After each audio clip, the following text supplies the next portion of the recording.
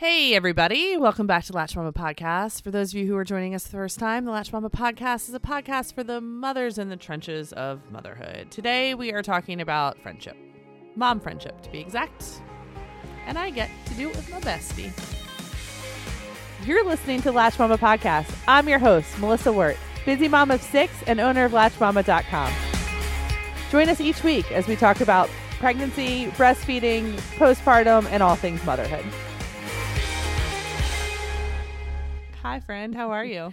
I'm good. So it's all really interesting. For those of you who do not know, I am currently writing a book on connection in the motherhood space. Basically writing a book on mom friends. And it's all a really interesting journey because I think when I was first approached about the topic, I had this like amazing imposter syndrome moment where I was like, no, I can't write a book about connection and motherhood because I don't have a lot of connection in motherhood and never had a whole lot of friends in life. And how am I going to write a book about friendship when I fail at it? I feel like quite a bit, but do I really fail at it? Do I not try at it? Like what is the big issue there? So I am knee deep in writing a book about it and all of the things that divide us and all of the things that pull us together. And, you know, there's a lot of great success that we've seen at Latch Mama and a lot of things that I've witnessed over the past 9 years, and online and offline, that really is just really, really cool things and not so cool things to build and to draw from. But yeah, I don't know. Do you have takes on it? Yeah, it's when you say friends, like I think back, like I mean, we met recently in the grand scheme of our life, like what, 5 years ago?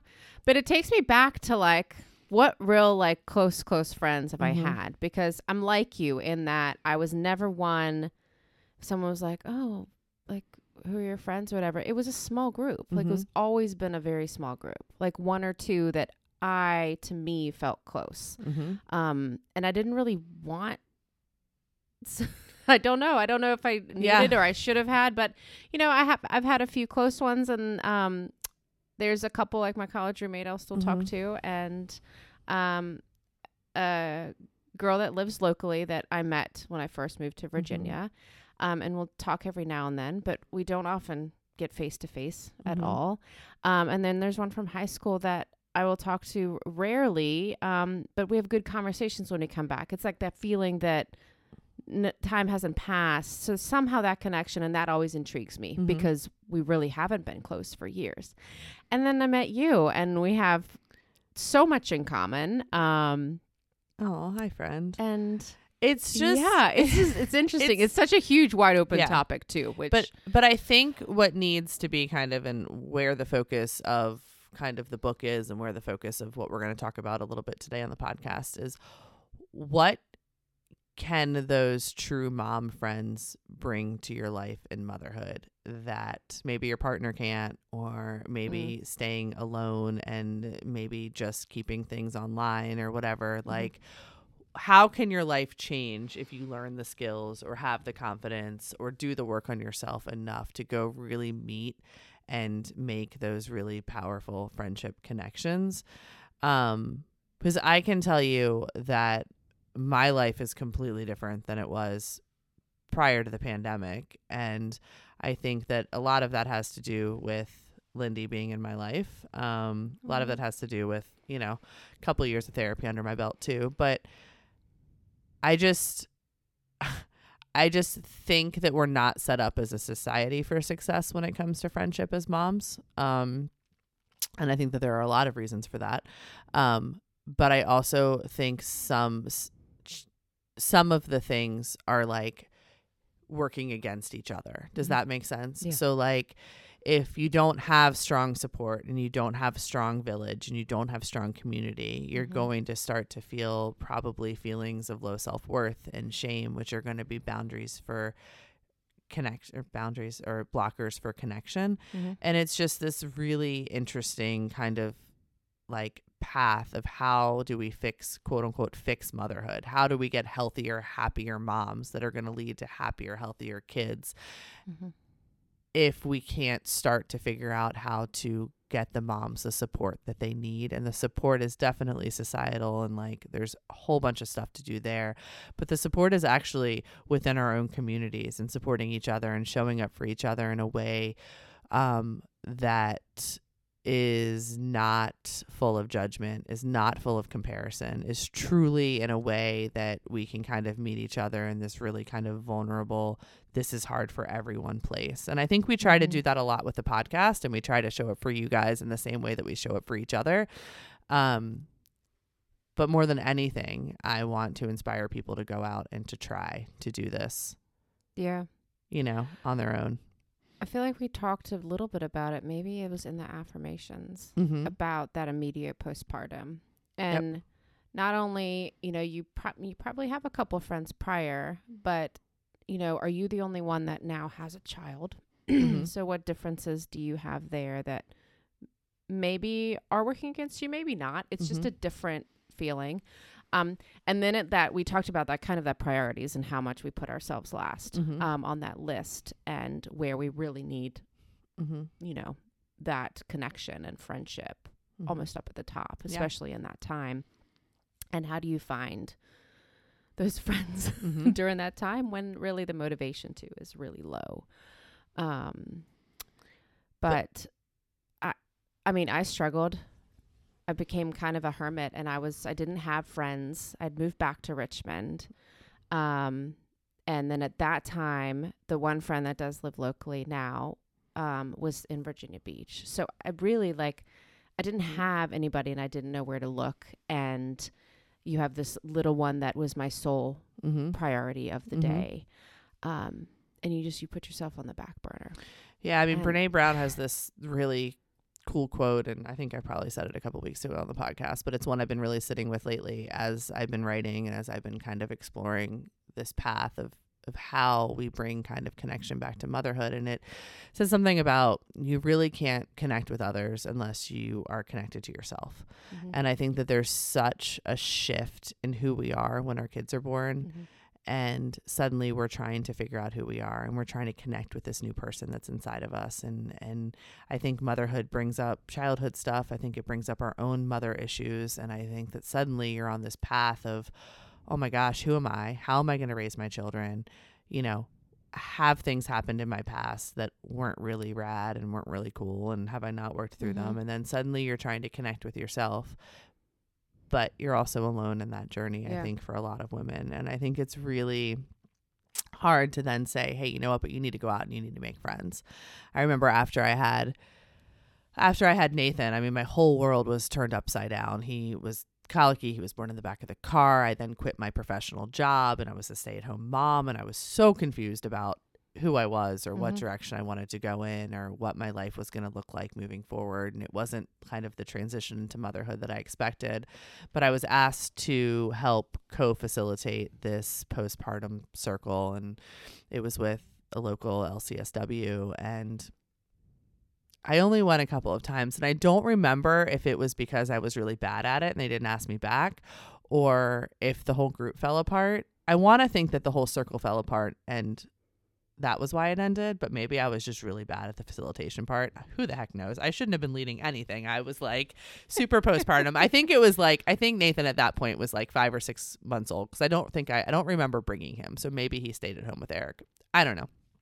But I remember hearing these like other women's stories, and there was no part of me when I was at that circle, and maybe it was because I was facilitating it, I don't really know, but there was never a moment. And I just keep thinking back, why on earth was I ever asked to do that? Because Lord knows I was a complete freaking mess. This was like before Latch Mama. I don't know. Maybe they knew I wouldn't go unless they asked me to facilitate it. I don't know. Maybe I should reach out and ask somebody at some point. I don't know. But it seemed like a really terrible idea. But there was never a moment that I was sitting in that circle where I wanted to be friends with anybody. There was never a moment where I was sitting there and wondering if I should ask somebody out for coffee or get together. I didn't want anybody. I didn't. No. Nope. Do not walk into my shit show of a life right now. Yeah. No. Yeah. I will sit here and tell you that it's great and everything's wonderful and it's going to get better. And I don't, like I said, I don't know why on earth I was picked to do this, but I can tell you that there was not ever a moment that I thought, wow, it would be really cool to have this be something and like hang out with these people. I don't want to hang out with anybody.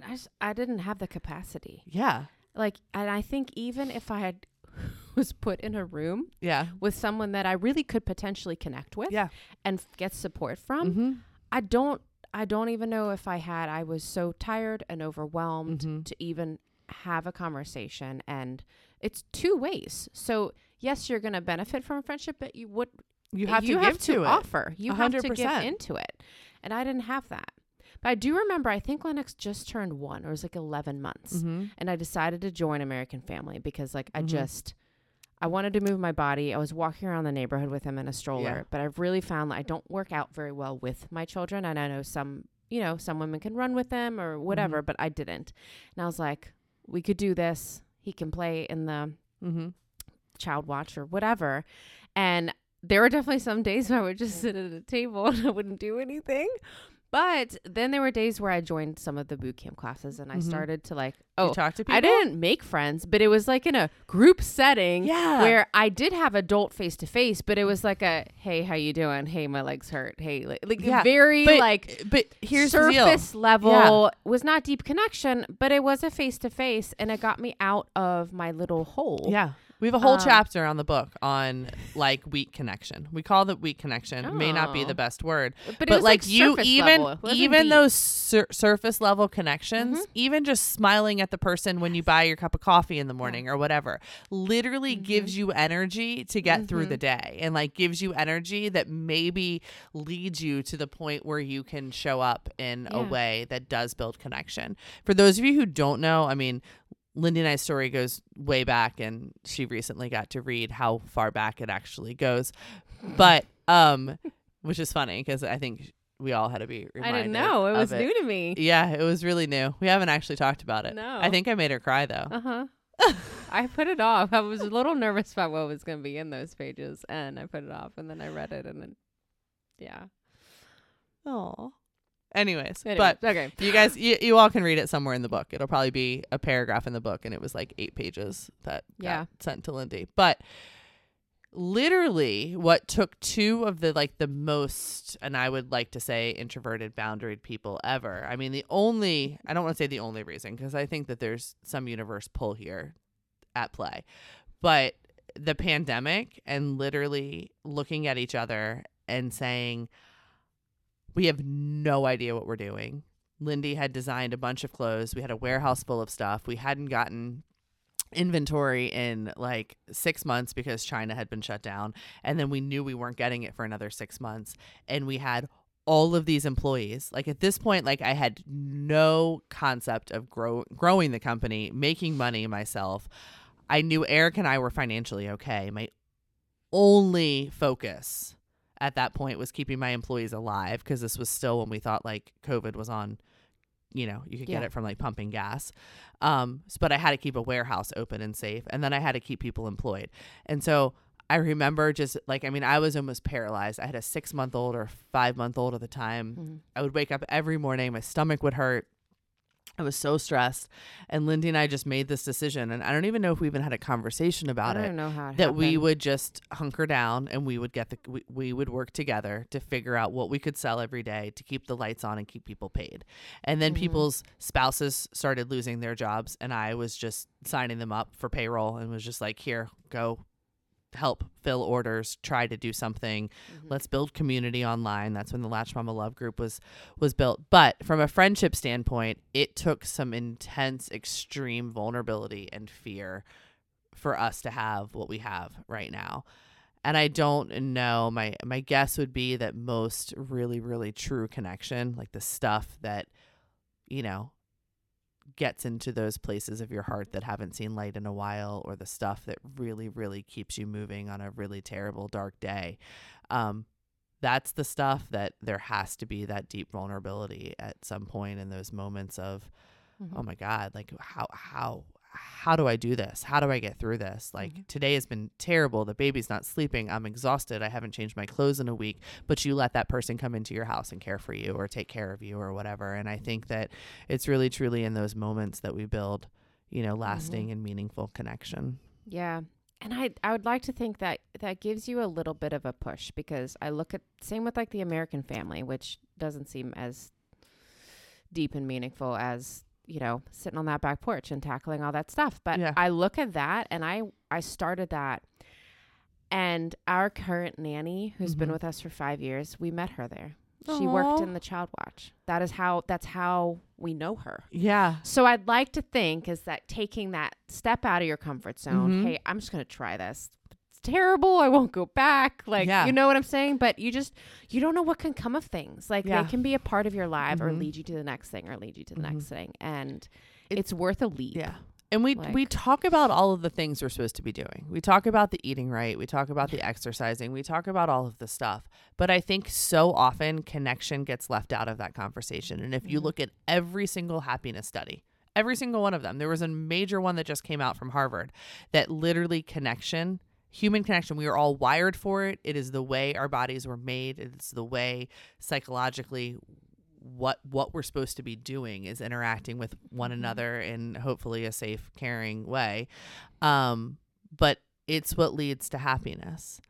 And I think you look at so many of the statistics, and absolutely some of it is, the postpartum depression and anxiety are all diagnosable, illnesses that need, help and stuff like that. But you look at so much of the disconnection and some of the sadness that happens in motherhood and some of the feelings of unworthiness, and how much of it can be solved by finding those safe connections and having the confidence to lean into them and get out there.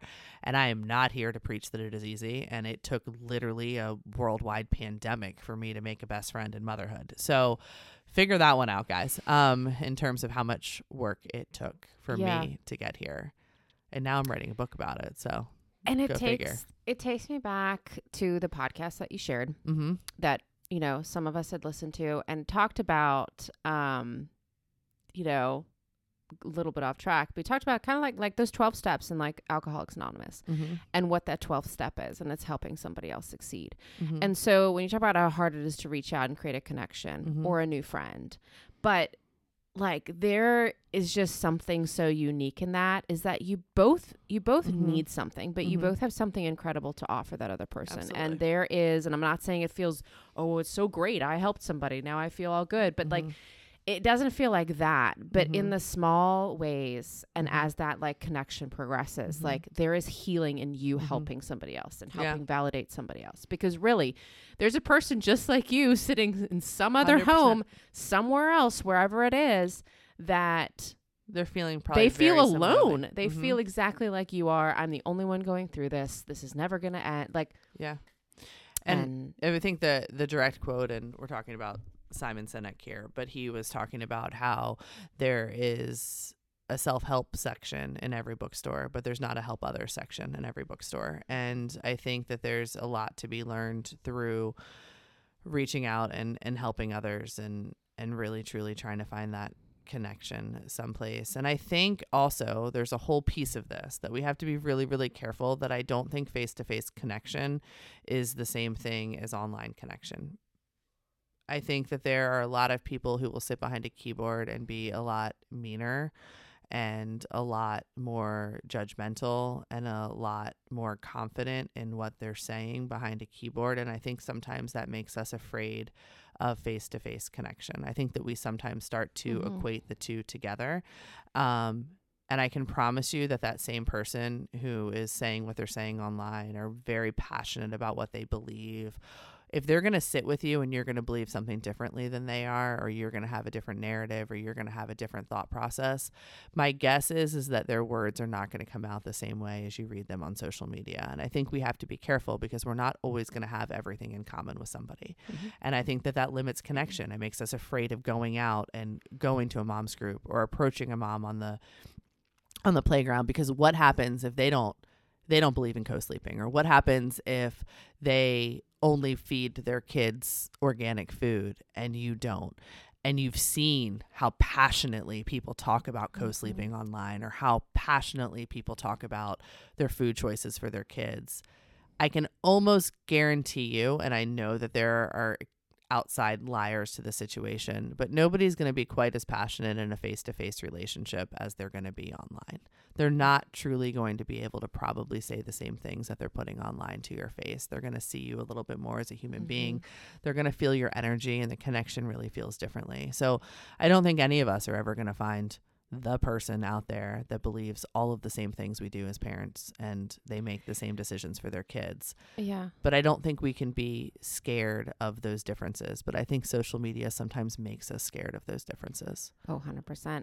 But I think those differences and those people are probably the people you need most in life. Like, I think they can offer you incredible perspectives, journeys that led them to choices and beliefs. And I feel like if we would open ourselves up to that, and learn and, respect a difference in a choice. We have different choices. Absolutely. All the time. I have no judgment. You could probably come with me with anything. And I'd be like, tell me more. Like, I don't, no judgment. But I just feel like we can learn so much from those.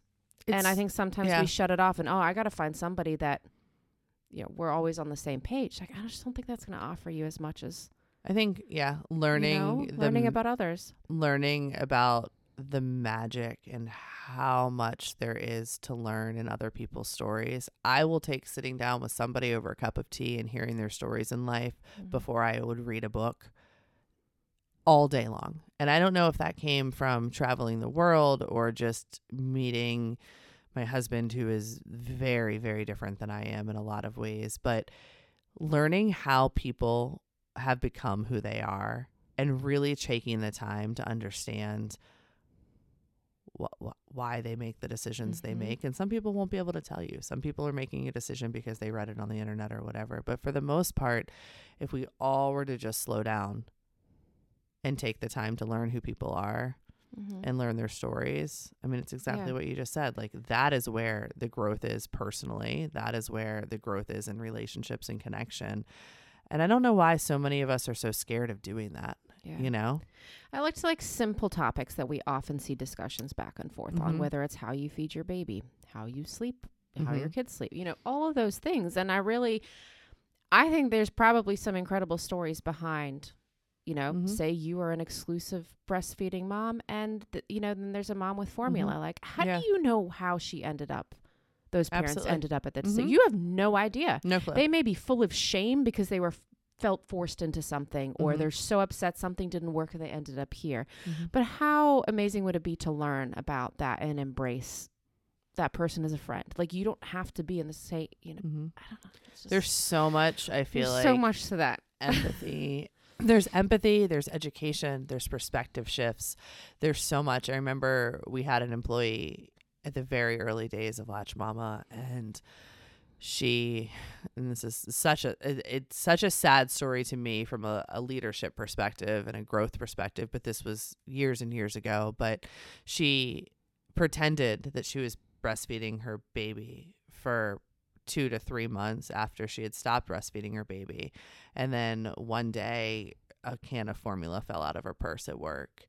And I looked at her, and she just all of a sudden had tears coming down her eyes. And this is when we had like 4 or 5 employees. And, part of her story, I think, and I've learned over the years, is that she just wanted to please everyone, and she wanted to do the best, and she didn't want to let me down, and she didn't want to let other people down. And if you dig into kind of, the way that she was raised and just her desire to always please, and she needed to be told that she was enough, no matter how she fed her baby, no matter how she showed up at work, whether she finished college or not. And, I look at her today, and she's beautiful and great and successful. And I mean beautiful, I mean like emotionally growing and changing. And,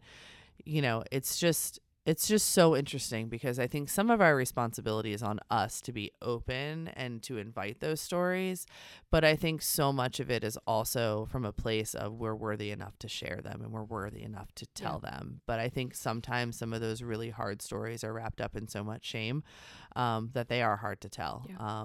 And I think to give our friendship an example, I think the pandemic and that really, really deep vulnerability made it so we needed each other in a way that we could not have predicted. We needed, like, I couldn't have led the company through what we led it through without it.